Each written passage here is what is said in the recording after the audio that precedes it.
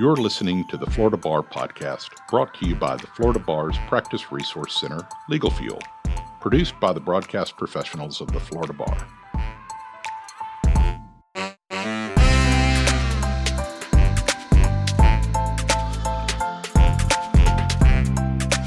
Welcome to the Florida Bar's Legal Fuel Podcast, brought to you by the Practice Resource Center of the Florida Bar. We're so glad you're joining us. This is Christine Bilbrey. I'm the director of the Practice Resource Center and one of the hosts of the show, which is being recorded from our studio in Tallahassee, Florida. And I'm Carla Eckhart. I'm a senior practice management advisor at the Florida Bar and co-host of today's podcast. Our goal at the Practice Resource Center is to assist Florida attorneys with running the business side of their law practices. We focus on a different topic each month and carry the theme through our website with related tips, videos, and articles.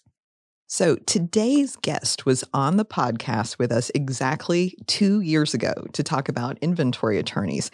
And that just happened to be the very last episode that we recorded before the pandemic began and we all started working from home. So we're excited to bring her back because we are now back in the office, and we are welcoming back Patricia Savitz to discuss the lawyer discipline process today.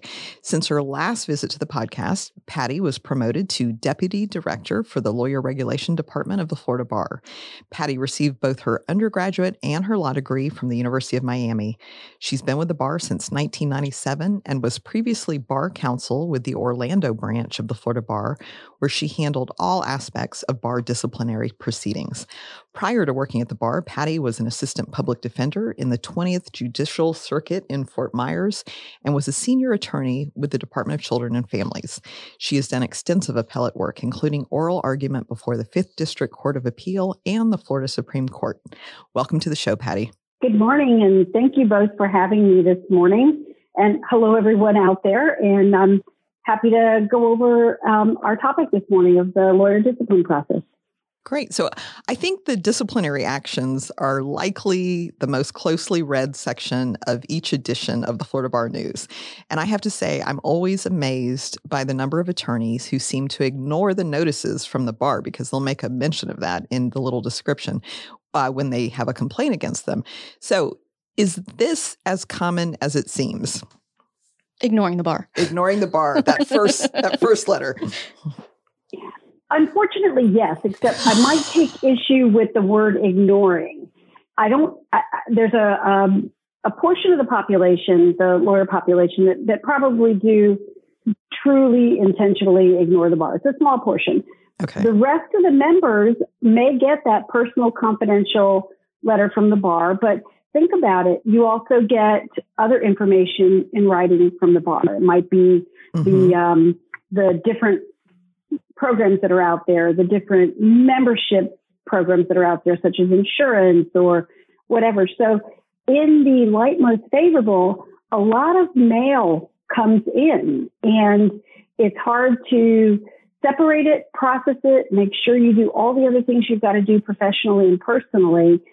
But the bar does not shoot at dawn, and neither does the Supreme Court of Florida. So when the letter finally gets opened, matter of fact, I was working on a case like that this morning. It took 4 weeks, for whatever reason, for the lawyer's letter to get opened by the lawyer or received by the lawyer. And that's one of those things. It's never too late. So if you do get that personal confidential letter, reach out to the person that sent it to you, tell them what happened, and ask for a short enlargement of time, because we'd rather know what the lawyer knows in response to what was involved in that letter than assume those facts not in evidence.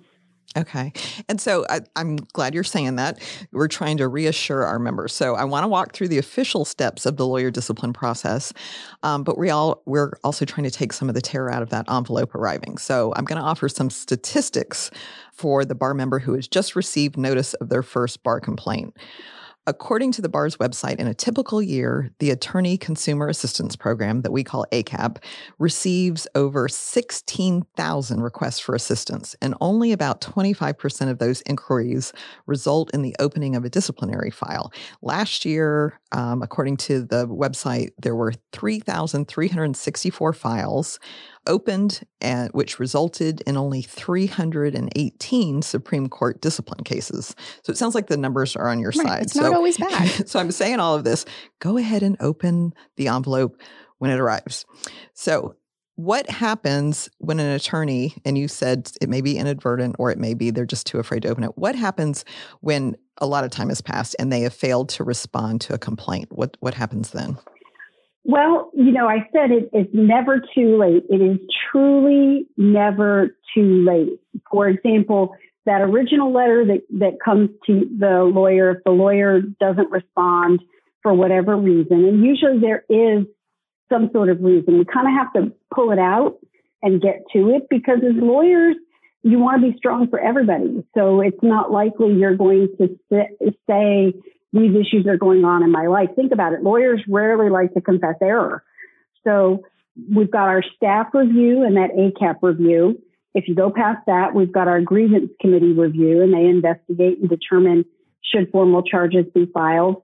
But even in the situation where formal charges are filed and the lawyer to that point hasn't responded, even at the proceedings that are designated before the Supreme Court, the lawyer can still appear and contact the bar counsel and bring forth that mitigation to the referee.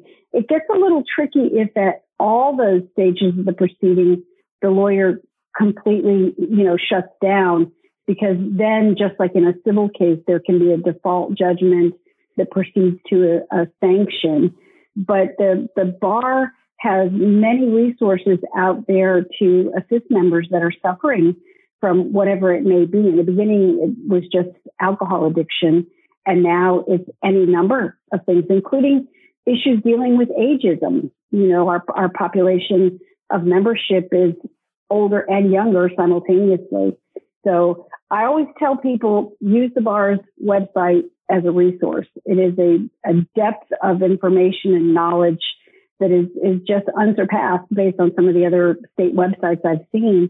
And there is the Florida Lawyers Assistance Program that may be the conduit that helps that lawyer come up for air. So not opening the envelope will not stop the process. So that's what you're letting us know. Avoiding it, it's still going to continue on. Right. Correct. Okay.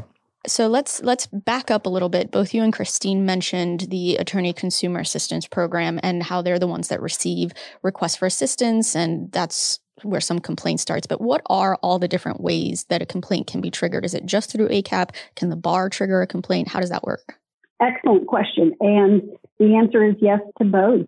Typically, the request for assistance, which is just an exciting process that started about 10 years ago, solves a good number of those issues with the attorney-client relationship.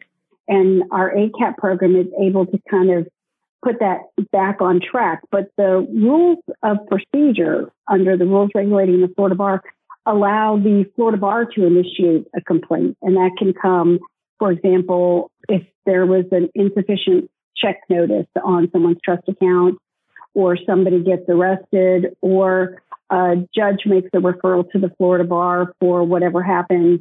Those are just some of the examples, but the Florida Bar can initiate its own file and generate that initial letter that we just spoke about based on the information and documentation that's received at the bar. So it's multiple ways. The one thing I would make sure our listeners know is there's no standing requirement to do the request for information to ACAP or file that sworn bar complaint. So the complaint is not likely to come from the client. It might come from the client's family member. Oh. It might come from, if an attorney were to act extremely unprofessional in court, it might come from somebody who was in the courtroom who wasn't the attorney's client. The requirement, though, is it must be under penalty of perjury. Okay, so that's interesting. So you don't have to be the injured party that was affected by it. So that's good to know. So anyone that's aware of the behavior can trigger the complaint. But then the flip side of this, I have a friend who was a prosecutor for many years, and I told Carla this story. We were recently over there, and her husband, as a Christmas gift, had some of her bizarre bar complaints framed, and they put them in the hallway, and we were reading them, and they were funny, but they were creepy. The bar had forwarded them to her, but had taken no action action because they were clearly not based in reality. In fact, they were from defendants she had never had any connection to. How do the intake staff triage all these complaints that come in? And do you get a lot of these frivolous complaints? I wouldn't use the word frivolous because to me that's more of a civil standard. Okay. But complaints that have no merit or complaints that don't state a cause of action, which is sort of also like a civil standard, but we are all trained as bar counsels, both the intake up through the bar counsels that actually do the trial work and function as the trial prosecutors. They're all trained to review the rules, and the rules set our standard. And when you review a complaint, the first thing you look for is that penalty of perjury. And if it doesn't have penalty of perjury, you send a letter to the person who sent in the complaint, letting them know it's a requirement by the rule. Your complaint must be under penalty of perjury. If it doesn't come back, that may be a situation where the case is closed. It's just this letter on notebook paper that says, whatever, and it's not under penalty of perjury. But the other line of review is it has to state, if you assume the facts under penalty of perjury that have been submitted to the bar, if it states a sufficient basis that there's been a rule violation, that's what generates that letter to the respondent. Because much the same as the radio personality in the olden days, I guess olden days, maybe 70s, 80s, Paul Harvey, where there's the rest of the story, that's the purpose of that letter. So you review it for sufficiency. If it doesn't state a sufficient basis, for example, one of mine early on as a bar counsel was my complainant said she was the Queen of England. She wasn't the dead queen. She was the live queen. And we surmised that she meant the dead queen was Princess Diana, the way it was written. It didn't really state a cause of action, so I was able to close that one. That might be what your friend had in the hallway. Absolutely. So, and back to how these matters are triaged at intake by either ACAP staff or even bar counsel if it gets to bar counsel. We've been told, and from reading and talking to you, that ACAP counsel or ACAP staff will attempt to handle or work things like fee disputes out with the attorney and the client directly so as not to have sort of an official complaint or investigation triggered. Is this often successful?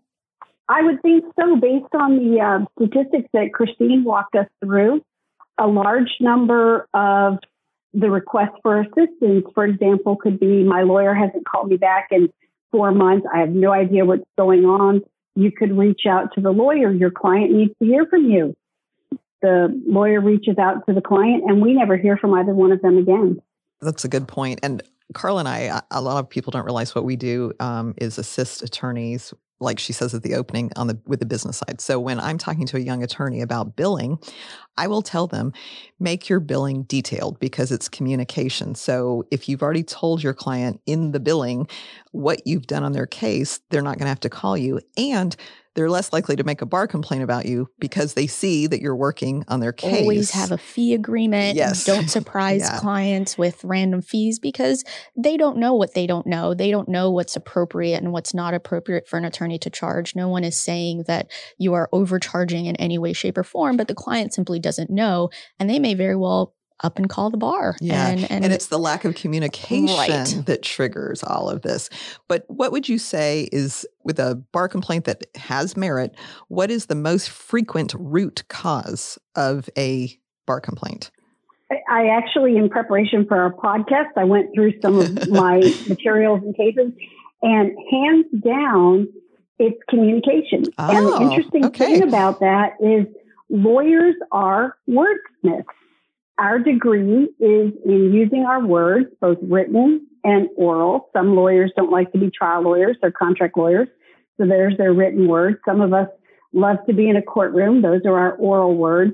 So how is it that we are not good communicators? I don't have an answer to that one, but nearly every single solitary case that comes through has an undercurrent of communication. And that fee agreement, we often will tell people that's the first step in good communication because it outlines what the scope of the representation is going to be. So you could gently bring the client back to, remember, Mr. Smith, Mrs. Jones, we talked about I was only going to review your documents to see if you had a cause of action. I wasn't going to file anything, because that first line of communication showed that, including, and this is one thing we love about the Practice Resource Center, our members don't have to reinvent the wheel every time they need to send a letter, a declination letter, a conflict letter. All those materials, even the fee agreement, are there for the members, because a declination letter is a form of communication. I can't handle your matter in this case, but maybe I can handle something in the future. Thank you for calling me. Wonderful communication. And a lot of it is if you have a successful practice, you're really busy. And I think that it's just that you forget. You did everything you were supposed to do, and then you forgot to loop them in to tell them what was happening. So it's clear to see why that would happen. It's just, it's one of those things that you've got to build into the system. So I'm glad you're mentioning our document library, because we do have all of those things to let them know they have the disengagement or the non-engagement letter. We have all different versions of it. You can customize them. So so just if you have those at the ready and you can fill it in to make sure that everyone's kept in the loop, that's very important. And you have proof to the bar that you told the client that that's the big one. Yes. I mean, you have proof. Hold on to that. So you have proof. Yeah. Okay. So we've gotten through the complaint process, and it seems to have some merit. What happens during the preliminary investigation? Who is conducting that? The preliminary investigation is done by our ACAP lawyers. They're ACAP intake lawyers, and that group of lawyers actually wears what I would consider three hats: the request for assistance hat, the ACAP review hat, and then the intake hat. So the cases that actually have merit are reviewed by our ACAP lawyers that are also our intake lawyers. And they may be sending that initial letter that goes out that, gets moved around the desktop a few different places. And that's kind of backing up. One thing I like to tell folks is, however it works in your practice, make sure you set aside 1 hour a week of quiet time to go through the emails, to go through the U.S. mail, to go through the bank statements. Those are the three big ones. But those cases are reviewed at that intake level, and then that's that measuring stick. Should it be closed? Do we need more information? And our intake lawyers close the bulk of the complaints that come in, the bulk of those sworn complaints. And the ones that it's not clear on its face or need further investigation, those are sent to one of the 5 branch offices for further investigation by the Bar Council in the branch office. So is that when, because the bar is a big place, so we don't all know what each other are doing here. So the 5 satellite offices, once it goes to the branch, is that where all the investigators work? I see that listed as a position occasionally, like on our career center, like we have an opening, isn't it? Is that only at the branch level that there's those investigators? There are investigators, right. They're assigned at least one to every branch. There's 5 branch offices. Some of the branches have more than one, but they're a statewide resource. So if you were in Tallahassee and you needed something, a Fort Lauderdale investigator might help you out with that case, or the Fort Lauderdale investigator may help your grievance committee if you're in the Tampa office. So it's a mixed pool of resources, generally located in one of the branch offices. And I'm curious because, so at the preliminary stage, it's lawyers, they're requesting documents back and forth, they're trying to mediate it if it's a misunderstanding. But I've heard that the auditors these aren't necessarily lawyers. They could be like retired police officers, because now it's taken a little more accountants. Oh yes, the auditors. So tell us who those people are and what they're doing at this stage of the process. Well, the first thing is our investigators are part-time bar employees, and they usually do come with some sort of investigator credentials, retired law enforcement. In my prior branch, we had retired FBI agents. We had a retired Secret Service agent who used to tell us about, his last tour of duty as a Secret Service agent, which is interesting stuff. But they're folks that know how to gather documents and take information and assist both the bar and the grievance committee with an investigation. The auditors, there's generally an auditor in each branch who is someone who is either a certified public accountant, a certified fraud investigator, someone with an accounting degree and credentials, and they review the trust records when the case involves anything related to the trust account or operating account. And just to give our listeners more detail about how the bar is sort of organized, bar headquarters are in Tallahassee, but we keep talking about branch offices, and a lot of people have no idea where these branch offices are. So in addition to headquarters being in Tallahassee, we also have a Tallahassee branch office, T-Branch. Then we have a Tampa branch office, Orlando, Fort Lauderdale, and Miami. So we span the whole state pretty much. I would say Tallahassee covers the Panhandle, but then you have Tampa, Orlando, Fort Lauderdale, Miami, which is actually where the bulk of our members are. There's always going to be a branch office near you. So you don't have to worry about necessarily traveling to Tallahassee if you get some kind of complaint or if you have to be a part of this process. There are branch offices, and like Patty said, you will be dealing with those branch offices. So if you have any questions about those offices, you can call headquarters. We'll direct you to those offices directly. Or if you need to call headquarters, but you call a branch office, they can direct you to headquarters. We are all one big happy family. But at the end of the day, we do function a little bit differently depending on where we are, just because we operate like branch offices. So while we're talking about branch office investigations, what are the possible outcomes? When we were reviewing all of this information, we went through the lawyer discipline process page on the Florida Bar's website, which we'll link to in the podcast description. But when a case is forwarded to a branch office, there's a series of possible outcomes. Can you discuss those? Certainly. And when a case goes to the branch office, the first step is further investigation.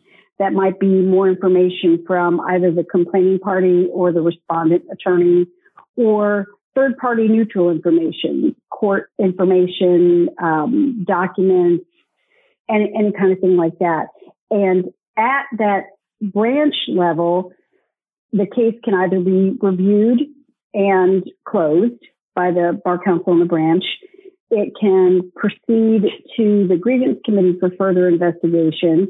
And somewhere in the middle there, if the case is such that it requires or looks like it's leaning towards closure, the branch attorney also, under the rules, can close the case with the assistance of the grievance committee chair. So it's one of those three things. It'll be closed by the branch attorney. It'll be closed by the branch attorney in conjunction with the grievance committee chair, or it will go to grievance committee for further investigation. And when it gets to the grievance committee, they have multiple options as far as review and closure, but they do the same type of investigation. They look for more information from both of the parties. They look at other available information, transcripts, court documents, whatever would be necessary. And then the grievance committee can proceed with their outcomes. I didn't want to get ahead of your question, but right. That's how it proceeds when it goes to the branch office for review by the Bar Council. Now, what if it maybe doesn't make it all the way to a grievance committee? What if it's a very minor violation of a bar rule? Is there a diversionary program that perhaps a branch council will direct this member to? Right. And that would be, if it doesn't go to the grievance committee, the rules allow that Bar Council and the branch to work with the grievance committee chair to resolve it as a diversion by the grievance committee chair's review of all the documents as well, instead of the full committee. And the diversion is similar to the diversion in a criminal proceeding.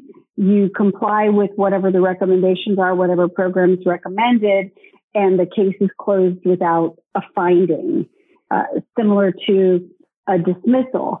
And the only proviso with that is the rules have changed about getting a subsequent diversion. You wouldn't be able to get a subsequent diversion for a similar type of allegation or similar type of rule violation until after a period of time passed.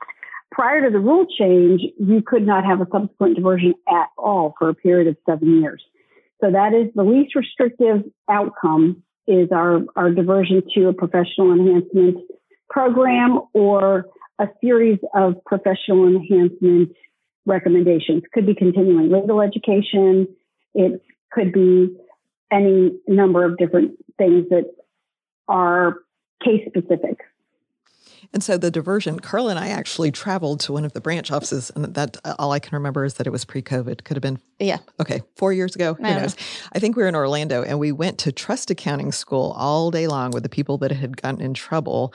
They hadn't actively tried to steal client money, but they'd either commingled or they'd bounce checks. We don't know all their stories. Some of them wanted to talk to us and it got uncomfortable, but that was their punishment. Their diversion was that they sat with an auditor at the branch office all day long for trust accounting school. And then I also know that they can be assigned to ethics school or ethics CLEs. After they've completed that, what does the diversion, so they complete that, does this stay on their record? I was just about to ask that, because you can see disciplinary history on a member's profile, but or is this diversion? Buried if they stay good? What's the process there? Are they in probation with us, but nobody knows about it? Double secret probation? First of all, let me assure our listeners there's no such thing as double secret probation. Although it is from one of the all-time favorite clever movies that are out there. Diversion itself is exactly what it is. Diversion means there was a rule violation identified, but based on all the variables that are used to determine, what should happen with the case, diversion to a professional enhancement program, which is our trust accounting workshop, our ethics school, professionalism workshop, all kinds of different programs, that takes it off the discipline path and diverts it, hence that word, to improve the practitioner, to improve the respondent. And when it's a diversion that's either a grievance committee diversion or a staff level diversion, there is a public record of that file for 13 months. The bar retains its records on cases that are closed for a period of 12 months, and at 13th month, they're disposed of. So the diversion that you all went to, the people that attended that went there as a diversion, a true diversion, there is no public record of it. But in the 13 months from the point of the closure of the case, that would show up as a public record. Diversion does not ever, whether it's staff level, grievance committee level, or even Supreme Court level, because that's a different type of diversion, never shows up under a member's profile on the bar's webpage, because that only posts the discipline history. So even if you had a diversion that was approved by the Supreme Court of Florida, it's still a diversion. It's not a sanction.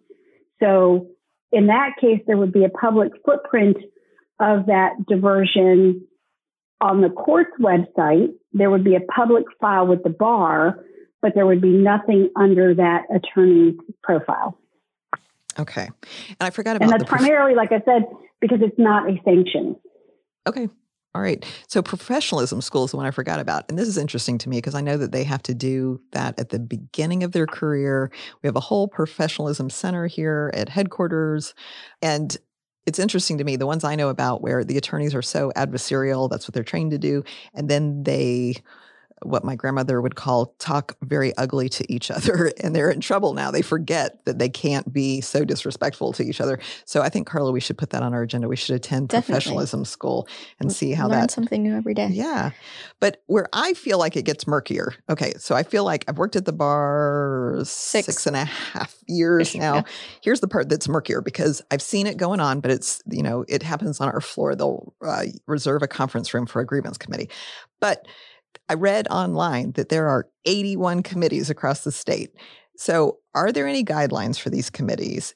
Is there consistency? How much power Who's on these committees? Are they? Yeah. What are these committees doing? This is the part I don't totally understand. The easy answer is that grievance committees function much the same as a grand jury. Information and facts are presented to them. They conduct their own investigation. And I've heard the phrase, I don't know if I repeat it correctly, that a grand jury could indict a ham sandwich. I've heard that, but having been a bar counsel for 23 years in a branch office, and I handled 3 grievance committees. Grievance committees are created by rules. So anybody who's interested in the specifics, I don't want to bog down our podcast this morning about it, but the rules regarding grievance committees are there in Chapter 3, and it covers what is a quorum. It covers what constitutes a grievance committee. And the primary thing is a grievance committee is 2/3 lawyers and 1/3 public members, so that there's a blend of different walks of life, different interests, that type of thing. And these grievance committees work in conjunction with the bar, in conjunction with the Board of Governors, and in conjunction with the Florida Supreme Court. So I don't know which one of you said, what do they do? What are their powers? The lawyer regulation discipline system is very similar to a government in the sense that there's separation of the powers. No one group holds all the power. The bar doesn't hold all the power. The grievance committee doesn't hold all the power. The Board of Governors doesn't hold all the power. The one that holds all the power, many members don't realize this, is the Florida Supreme Court. Under the Florida Constitution, they have original jurisdiction over members of the bar, and they're the ones that created the Florida bar and hence the lawyer regulation system.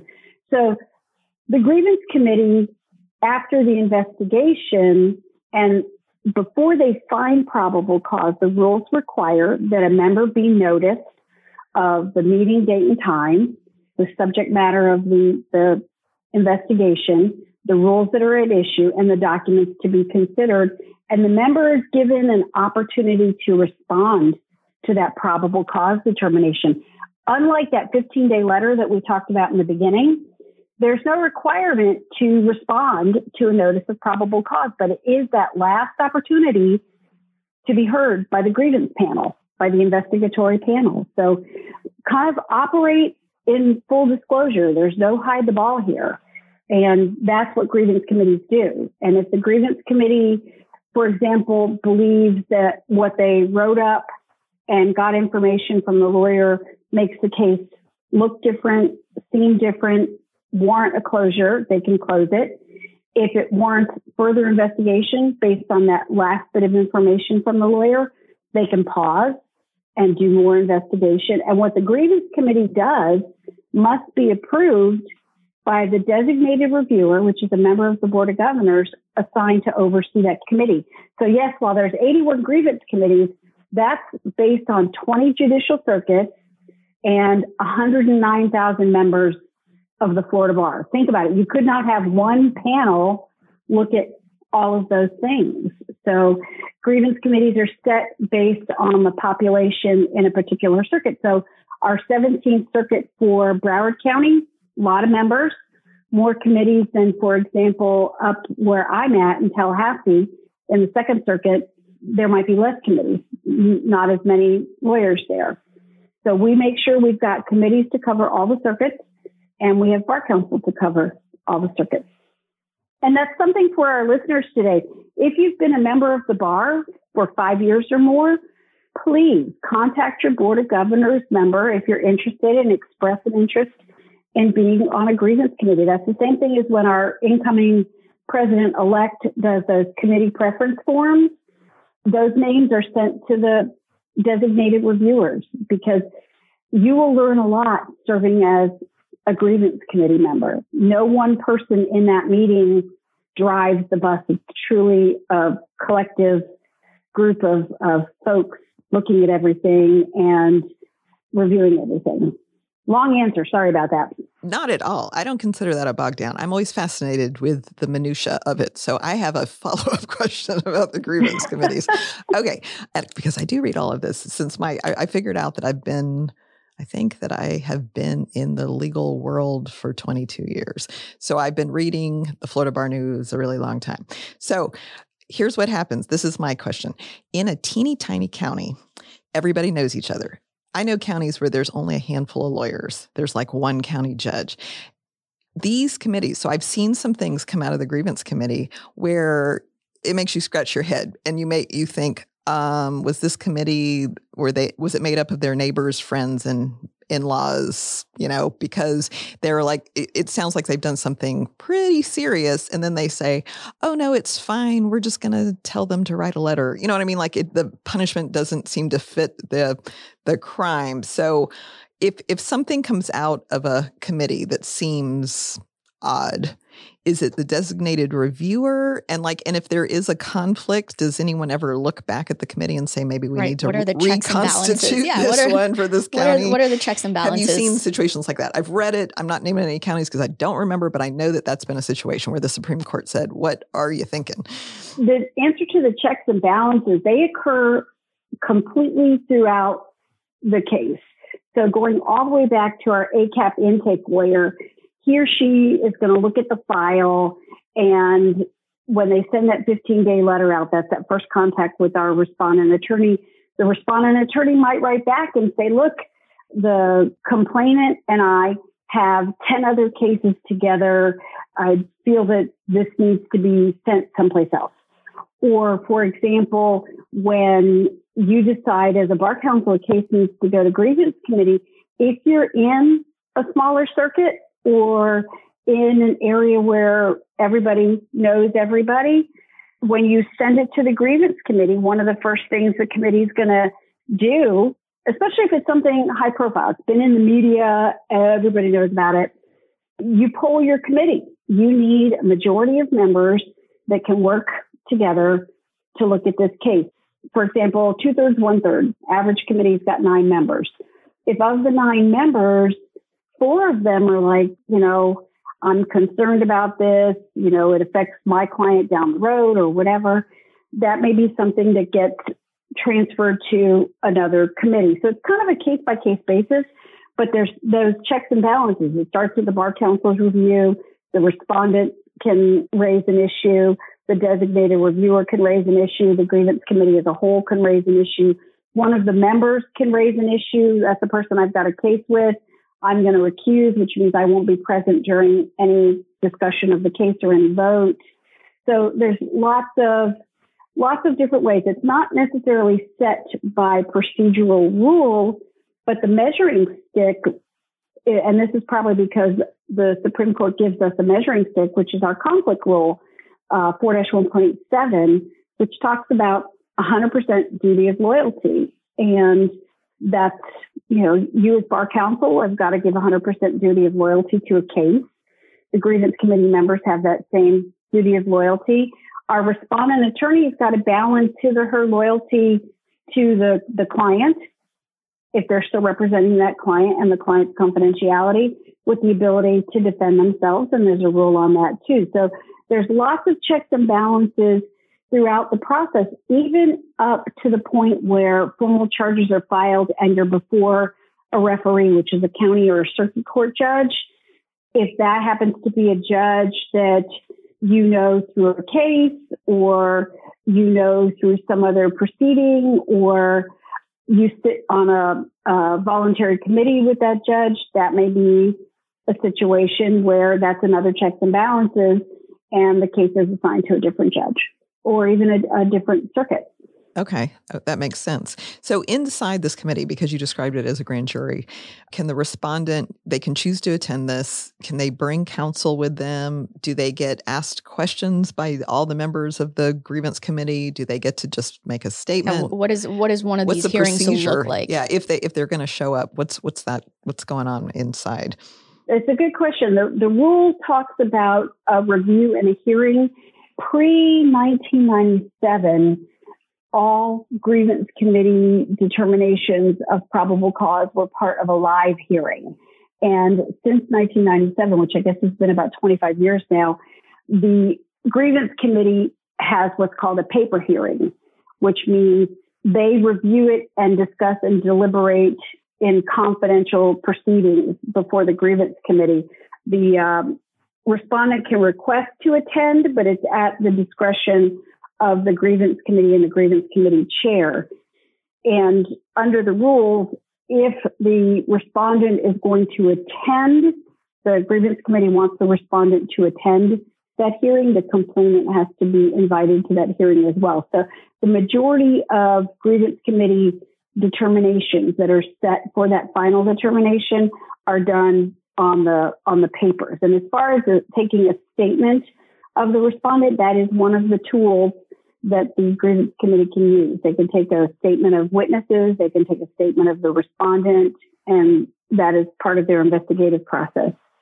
I don't want our listeners to think that there is a requirement that our respondent attorneys attend the grievance committee meeting when the determination is made. They can request it, but it is discretionary. So once something has left the grievance committee, let's say, again, there's still a finding of probable cause, the committees believe that perhaps something needs to be filed with the Board of Governors or maybe even with the Supreme Court. What's the process past the grievance committees? The grievance committee, if they, for example, going back to our diversion, if they vote that a case should be diverted, that is still up to the respondent to accept the grievance committee's offer of diversion. So I want to make sure everybody knows that. And if the offer of diversion is rejected by the respondent, the case will go back to the grievance committee. In cases where the grievance committee finds probable cause, and that's a small portion of the cases. I think, Christine, you walked us through how the cases are funneled down. In that small portion of cases where probable cause is found, the rules provide for three important things. Number one, just the filing of formal charges, and the case would proceed like any other case. The negotiation of a settlement so that there's no trial, no filing of formal charges. So that's a settlement before formal charges are filed. And then the rules also provide for the respondent, either on their own or through counsel, to offer back to that grievance committee a finding or resolution of minor misconduct, meaning, yes, there was a rule violated, but it was minor in nature. The harm was minor, so the sanction should be minor. And a grievance committee minor misconduct is the lowest level of sanction that is authorized under the rules. So those three things happen when the grievance committee finds probable cause. And then, so only a small portion are going to move on to a full trial? Is that what you're saying? Correct. Okay. And who decides? So if they say, I'm not accepting this diversion, the respondent can say, I want a trial? Or how does that work? When the diversion is rejected, it goes back to the grievance committee. Okay. And the grievance committee can determine whether there's additional investigation that's needed. Should it be set for probable cause? Should it be reviewed again for possible closure? So those are unknown. Most respondents accept the diversion because it is that diversion off the discipline pathway, that opportunity to enhance your professionalism, learn something new. Like the trust accounting workshop, I'm sure most attorneys find that very dry, but it is such a vital part of a practice because you're holding other people's money. It's important to make sure you're doing it the right way because it is other people's money. I love that you say it's an opportunity to learn more. That's a great way to look at it. I love trust accounting. Yeah. FYI. Yeah, we're both into trust accounting. We found it fascinating. I don't think everyone, and they also had to pay to attend that. I do want to mention that. So when they were assigned to that trust accounting seminar, one of them let us know that they had to pay for it. And I think they wanted CLE credit. It got murky. I don't know. That was the first one we've been to. It got weird. They're not happy to be there, understandably, but it is a sort of critical part of practicing law and understanding how to handle clients' money. I mean, that's important. But to me, that's another plug for the Practice Resource Center and Legal Fuel, because there are CLE courses out there that you could take. I mean, it's not rocket science. We're not, splitting atoms, but the Practice Resource Center has those courses on trust accounting and what you should do and how you should handle the lawyers, the other folks' money that comes in. That's why I'm a big proponent of keeping the bar's website open on your desktop, on your phone, on your iPad. There's so much out there that can help you just by using your thumbs. I love that you're plugging our department. Thank you for that, Patty. Yes. But I've told people that the real purpose of our department is to keep you out of trouble. Right. If you call us, we won't even ask your name. We will just get you whatever information you need. We have free CLEs. If you've never done trust accounting, and I know everyone, that's a big, it makes them nervous to even have a trust account. Because they think it's actual accounting. Like it's not, you don't have to be a CPA. Let's just put it that way. No, it's pretty straightforward, but we have free CLEs that will tell you, this is how you open your account. This is how you do it. These are the reporting requirements. It'll walk you through it. If you want more information, we'll stay on the phone with you and walk you through it. We even have free forms if you don't want to get a software program to do your trust accounting. So thank you for saying that. But yes, please reach out to us. I think that we should actually put a link to our trust accounting resources this one. Okay. So it's gone to trial. And you told us before that sometimes those are like county or circuit judges that are handling these grievance trials, right, that are called the referees. Right. And then do those referees determine the severity of the discipline if the person is found guilty? And what are those? I've heard of people having to stand for a reprimand in public, but what's the whole span, and who is determining what kind of punishment if they found that the person has violated the rule? Well, like I said, the Supreme Court of Florida is not necessarily part of the right. checks and balances that we talked about before, because they hold the ultimate authority under the Florida Constitution to determine over membership, to determine the appropriateness of a sanction. So the referee or the judge sits as trier of fact and trier of law. But at the end of the day, what the referee does is make recommendations to the Supreme Court of Florida on what should happen with the case. And that's based on the totality of everything. Both sides get to bring in aggravation, mitigation, explanation, whatever it might be. And it's a measuring stick. The rules and the standards give us guides on what to look at. Any prior discipline, personal or emotional problems, immediate rectification of the situation, lots of variables, but recommendations for sanction are based on court opinions and court's approval of cases that are similar that have come before the court. So all of that is presented to the referee, and then the referee issues a report, which proceeds to the Supreme Court of Florida. And when it proceeds to the Supreme Court of Florida, unlike a criminal case where the state cannot appeal a not guilty, the bar has the ability to appeal a recommendation of not guilty, whether it's in whole or part, just like the respondent has the ability to appeal or seek review of the entire case, whether it's recommendation of a low-level sanction or a recommendation of disbarment, because ultimately the court authority is to either approve the report of referee or disapprove the report of referee, and sometimes they approve in part and disapprove in part. But after that trial, it's the report that is reviewed, the report and the record that's reviewed by the Supreme Court. And the bar, we talked about those checks and balances. The trial attorney alone doesn't make the decision on the review of the case. The Board of Governors is the one that reviews the case and determines whether the bar should seek review of what the referee's recommendation is. They do look to the input of the Bar Council. They do read the report of referee, and then the board makes that determination. So speaking of the Board of Governors, we've kind of gone through the process of the referee's report is filed and sent to the board for review. But on the website, that's important to note, it says that recommendations of the referee or in the referee's report are not final until approved by the Supreme Court. And then the next step after that talks about the review by the Board of Governors. And you mentioned that the Board of Governors can appeal the referee's decision, and they have 60 days to do that. What happens if the Board of Governors disagrees with any aspect of the referee's decision? How does that move on from there? Then it's like a typical appeal. Instead of a notice of appeal, the bar files a notice of intent to seek review of the referee's report.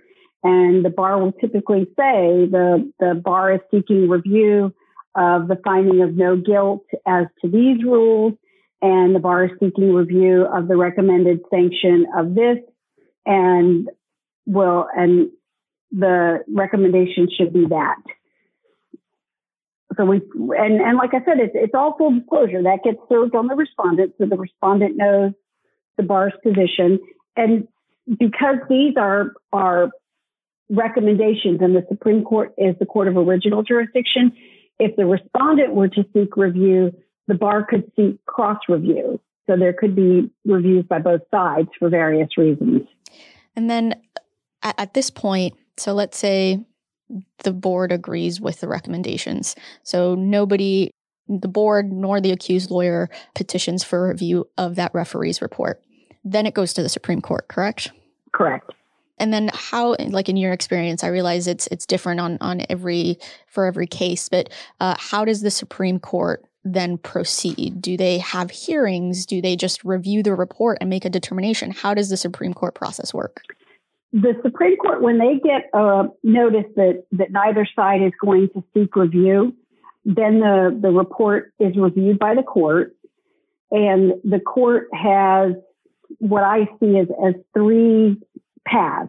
The first is, after review, to issue an order approving the report and the recommendation. And it might say the court approves the uncontested report. That tells people that neither side contested it. The hybrid is they could approve in part, disapprove in part, and impose a sanction. And then the third one that I've seen in the 2.5 years that I've been staff counsel, the court can say they're issuing an order to show cause to the parties as to why the report should not be disapproved. Mind you, neither side sought review. Why the report should not be disapproved and a stricter sanction be imposed. So that gives both parties an opportunity to be heard by the court as to why whatever the referee recommended shouldn't be enhanced. And both parties will respond. And then the court will take under consideration the referee's report and both parties' responses, and then issue a report of referee or issue its order.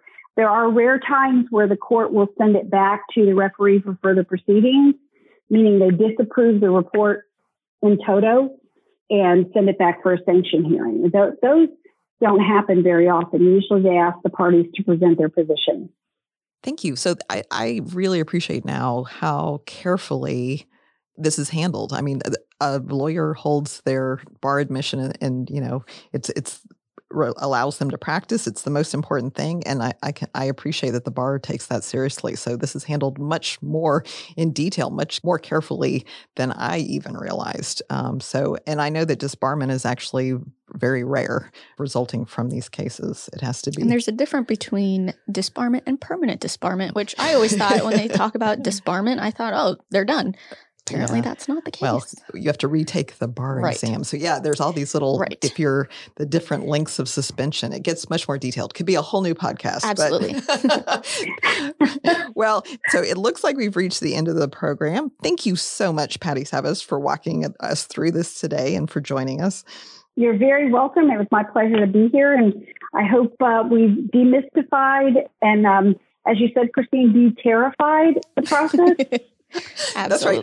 Open that letter, call the Practice Resource Center, keep your trust account in order, and communicate with your clients. If that's all you got call from the bar. this. Yes. Any department at the bar. Call the bar. Yeah, just like Patty, we've had Chanel, Skylar, that's the head of ACAP. These are lovely people that are here to help you. So that's what we found. Just remember the statistics. I mean, it's 16,000 plus intake requests for assistance, and only 300 or so end up with actual disciplinary action. So call the bar. We're here to help. Excellent. Work it out. So, Patty, if our listeners have questions, how can they learn more about your department or find these rules online? Tell us again the chapters. Chapter 3 of the rules regulating the Florida Bar is our procedural rule. Chapter 4 is the rules of professional conduct. Those are the things that we're supposed to do and not do. And more importantly, Chapter 5 governs trust accounts. And I mentioned how the bar's website is just amazing. Those rules are there. They're updated regularly. So there's a rules tab. There's also a tab for ethics opinions. And if you put in your search bar, the little question mark on the bar's website, discipline process, everything we've talked about today, including the lawyer discipline statistics, is there. So all that information is at your fingertips. Great. And there are excellent resources. If you like what you heard today, please rate us in Apple Podcasts. Join us next time for another episode of the Florida Bar's Legal Fuel podcast, brought to you by the Practice Resource Center of the Florida Bar. I'm Christine Bilbrey. And I'm Carla Eckhart. Until next time, thank you for listening. If you'd like more information about today's show, please visit LegalFuel.com. Don't miss an episode by subscribing to the Florida Bar's podcast via iTunes, Google Podcast, Spotify, and RSS. Find the Florida Bar's Practice Resource Center, Legal Fuel, on Twitter, Facebook, and Instagram. The views expressed by the participants of this program are their own and do not represent the views of, nor are they endorsed by, the Florida Bar. None of the content should be considered legal advice. As always, consult a lawyer.